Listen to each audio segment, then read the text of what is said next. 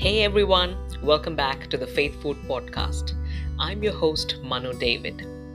Jesus emphasized that man should not live on bread alone, but on every word that comes from the mouth of God. So come join me as I share biblical truths and treasures as we study the Word of God together.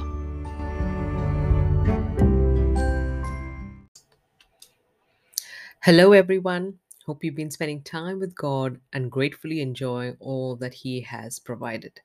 Today, I want us to spend some time reflecting on something important for us, for those who have placed their faith in Christ: perseverance. There are times when the road is not easy, it's not smooth, it might be easier to grumble, to complain, or even give up. The Word of God calls us to persevere. So, as we reflect on this aspect of our faith journey, the passage that we will be focusing on is Hebrews chapter 12, verses 1 to 3. But first, let's begin with prayer. Lord, open our eyes to the wonderful things in your word. May you teach, speak, guide, and correct as we spend time in this passage. May each one of us glean from your word. Help us to quiet the noise around us and the distractions around us and focus on what you want us to take away from today. In Jesus' name, amen. So, as I said, we will be focusing on Hebrews 12, 1 to 3. Let's dig in. Let's read that together. Therefore, since we are surrounded by such a great cloud of witnesses, let us throw off everything that hinders and the sin that so easily entangles, and let us run with perseverance the race marked out for us, fixing our eyes on Jesus, the pioneer and perfecter of faith. For the joy set before him, he endured the cross, scorning its shame, and sat down at the right hand of the throne of God. Consider him who endured such opposition from sinners, so that you will not grow weary and lose heart. So let's break that down to understand it better. We will take one verse at a time, glean from it, and tie it all together. And to do that, we'll just read one verse again. So that's verse 1. We start off with that. So, therefore, since we are surrounded by such a great cloud of witnesses, let us throw off everything that hinders and the sin that so easily entangles, and let us run with perseverance the race marked out for us. I want us to draw our focus on four main things in this verse. The first one is great cloud of witnesses. So we ask ourselves, who are these great cloud of witnesses? Now, if you notice, the chapter begins with the word therefore. That's the very first word of verse 1. That means it points to something from the previous chapter. It is a conclusion of what was said before. And so it is important to look back on chapter 11. Now, what is chapter 11 about? It talks about these great stalwarts of faith through scripture like Abraham, Moses, David, and other noteworthy men and women of faith. So I urge you, when you have the time, read through this chapter and it will reveal to you all these great men and women of faith. Now, if you just look back at the previous chapter, that is chapter 10, Paul writes to the people about a call to persevere. And as he draws near the end of the chapter, he's encouraging the believers to stand strong in their faith. He encourages them by telling them about these marvelous men and women of faith, and that is what we read through in chapter 11. So, in the lives of these men and women, we get to see lifestyles that please God, lifestyles that revolve around faith. He says these are our examples. Let us look at these men and women and be encouraged to not give up, to stay strong through trials, to patiently wait on God, trusting in His timing, His promises, His sovereignty, and most of all, His faithfulness. Now, if you notice, these men and women, they are referred to as a great cloud of witnesses and not great witnesses. So, those commended for their faith in chapter 11 were far from perfect. They were flawed human beings who were not sinless or faultless. They did not have a smooth journey in life, obeying God at every turn, not feeling fear, not hesitating, doing the right thing always. No, it was not through their perfect keeping of the law that they accomplished things, but rather on the basis of the one in whom they trusted. They realized that their rewards are not earthly, but spiritual and eternal. They realized who they had to depend on to get them through this journey. They had the faith, but they also had to surrender to God to pour in His strength and to enable them to walk through this journey in life. And from their lives, we also understand that faith is not a guarantee of prosperity and success in one's life. Some of these great men and women suffered greatly for their faith.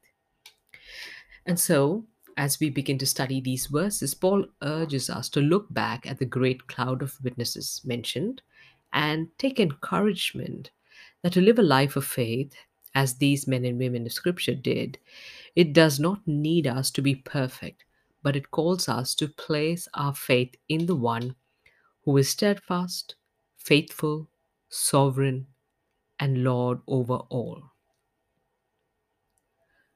We place our faith in Jesus. Sounds good. But what happens when life hits? We know that life going smooth is never promised to us. We have our trials, we have our jubilations. How does one's faith function through the highs and lows that life can bring? And that brings us to the second point of this verse, where Paul talks about running the race set out for us with perseverance. With Paul encouraging us to run with perseverance, it reveals to us that through our spiritual walk, there will be moments when walking the faith journey is not going to be easy. There will be intention needed, the laying aside of self, and trust for things to work out. We are called to persevere in our faith through the pull of our earthly desires, through the pull of sin and the trials of life. Paul teaches us that to walk as men and women of faith, we need to persevere. And for that, we have to shed things that might hinder our walk and growth and any sin that enslaves. And that brings us to the third and fourth points of this verse. The two descriptive words described here, hinder and entangle. Now, pay attention to the difference pointed out here. Paul writes that we are to throw off everything that hinders, and then he mentioned about the sin that entangles. So he urges us to reflect on any sin in our lives that hold us back, that causes us to stumble or veer us off our path. But he is also urging us to pay attention to things that may not necessarily be sinful, but are hindrances that can keep us from effectively running the race God has laid out for us. Anything that hinders our walk and growth spiritually is something that needs to be shed. Let's look at an example of Mary and Martha from Scripture. Now, Mary, she was sitting at the feet of Jesus and soaking up all that he was saying. Martha was so busy tending to everyone present there that she did not consider the need to listen to what Jesus was saying then. Was Martha doing something sinful? No. Her hospitality and servitude were, I'm sure, a blessing to everyone there. But Jesus' words to her remind us to never get our priorities mixed up. She was not to place her service above sitting at his feet. And that applies for us too. I talk about Mary and Martha because how often do we allow things that are good to do to rob us of prioritizing our time with God? I think one of the easiest distractions that we face in our today is the pull to spend time on our phones. It can start off with a simple, let me quickly check my messages or email, and then, I can do this and that, spend time with God. Then we find ourselves scrolling through social media. This gradually becomes a habit, and then we find it so easy to spend many a minute scrolling and watching funny clips, and we struggle to commit a few quiet moments with God. In this case, media plays the role of being a hindrance to our time with God, whereas the very same thing, depending on what you are watching on it, can be sin. Sin entangles and causes us to distance ourselves from God. For each of us, it's important that we take some time and reflect, to be honest with yourself, and you will know what that sin or sins are that are entangling you from running your race, spiritual race, consistently with Christ. Our choices are not always between right and wrong, like sin or not sin, but sometimes it's something between, does this hinder or does this not? So I ask this question: is there a weight in your life that you must lay aside? Now think about small hindrances that affect our journey, our faith journey. When you're feeling fear, when you're anxious, do you turn to God, or do you turn to something else that serves as an emotional crutch, be it a thing or a person? When you're stressed, do you turn to God? Is your connection with God strong enough? Have you spent time developing that connection?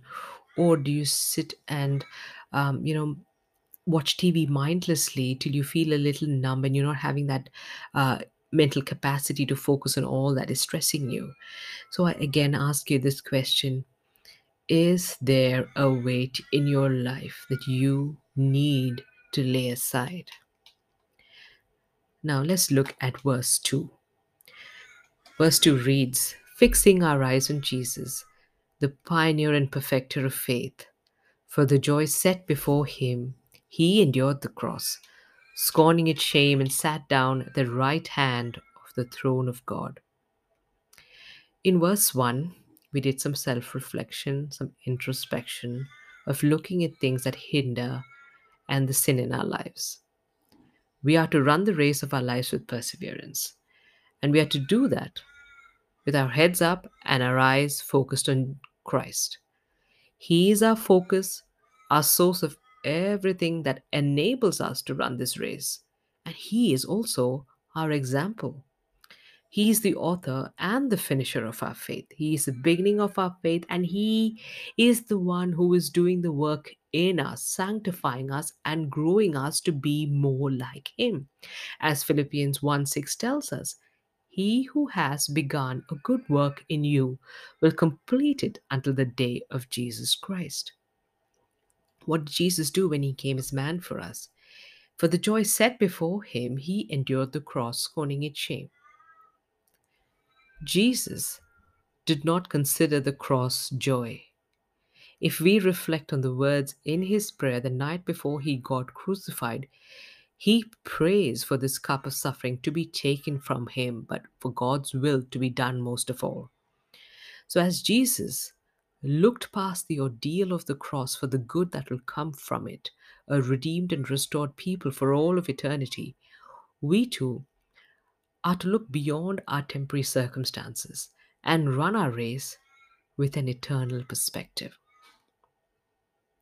Now let's look at verse 3. Let's read that together. Consider him who endured such opposition from sinners, so that you will not grow weary and lose heart. To run our race with perseverance, to not lose heart and grow weary, we are to consider him, consider Christ. How are we to do that? We are to live with a perspective of Jesus being the center of our lives. Spend some time studying the life of Jesus through the gospel. When you have time, read through Colossians 1, verses 15 to 23. It talks about the supremacy of Christ. It really helps you grasp his divine nature, his love for us, and his absolute supremacy. Jesus is worthy of so much more glory than either the angels or any of these men and women of faith. He brings the final Sabbath rest to the people of God. He supersedes the Aaronic priesthood. He inaugurated the new covenant by means of the perfect sacrifice of himself on the cross. He is the promise that the Old Covenant saints waited for, and many of the New Covenant saints got to witness, and that we now experience. So, as we journey through our time here, through our life here, we are called to persevere in our faith, to set our eyes on Jesus. There are times when we might feel weary. It might be the season you're in right now. So, whether you're feeling weary or you're feeling strong, take some time to meditate on Jesus today. Let Jesus inspire and enable you to run your race with perseverance. Father, we thank you for your word, for the reminder to reflect and be intentional with anything that hinders or causes us to stumble in our walk with you. Give us strength and the discipline to let go of that which weighs us down, to that which does not enhance our faith walk, and surrender them to you. Help us, Lord, to fix our eyes on you. You are our focus, our inspiration, and our example. Help us, Lord, to run our race with perseverance, even when we might not feel it, when we feel weary. Pour your strength in us at those times, and may we honor you, Lord, in how we live our lives. May we fix our eyes on you and be obedient and give all glory to you. In Jesus' name, amen.